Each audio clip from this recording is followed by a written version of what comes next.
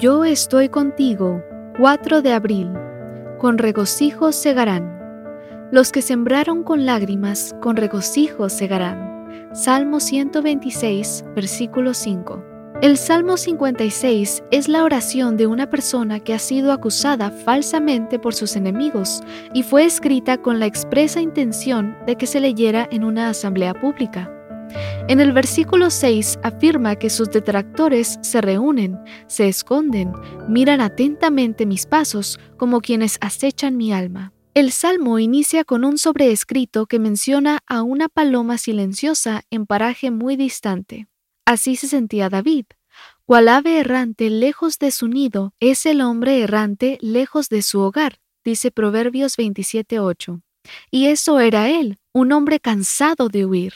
Es en esa circunstancia que hace esta maravillosa declaración: mis huidas tú has contado, pon mis lágrimas en tu redoma, ¿no están ellas en tu libro? Salmo 56:8. David no esconde su desesperación, no reprime sus lágrimas, reconoce que la soledad lo ha herido. Entre los judíos circulaba un dicho que decía que hay 3 clases de oraciones: orar, clamar y llorar. Orar es un acto silencioso. Clamar incluye orar en voz alta. Sin embargo, cuando se llora, se ora y se clama a la vez. Y es que llorar vence todas las cosas, porque no hay puertas por donde las lágrimas no pasen. En realidad, las lágrimas de David eran oraciones. En el Salmo 39:12, mediante un hermoso paralelismo sinónimo, se equiparan las lágrimas y la oración. Oye mi oración, Jehová, y escucha mi clamor, no calles ante mis lágrimas.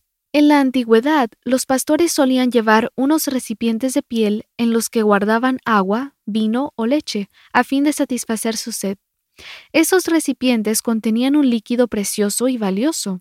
En el Salmo 56, versículo 8, el salmista recurre a esa metáfora y afirma que el líquido precioso que llena las vasijas del cielo son sus lágrimas, sus oraciones.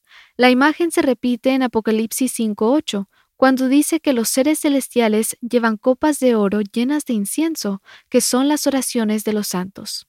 Todos tenemos luchas, conflictos, situaciones que nos hacen llorar, pero todos tenemos también la oportunidad de hacer de cada lágrima una plegaria que atraviese el universo y llegue hasta el trono de nuestro Creador. Si lo hacemos, Dios cumplirá su promesa: los que sembraron con lágrimas, con regocijo segarán.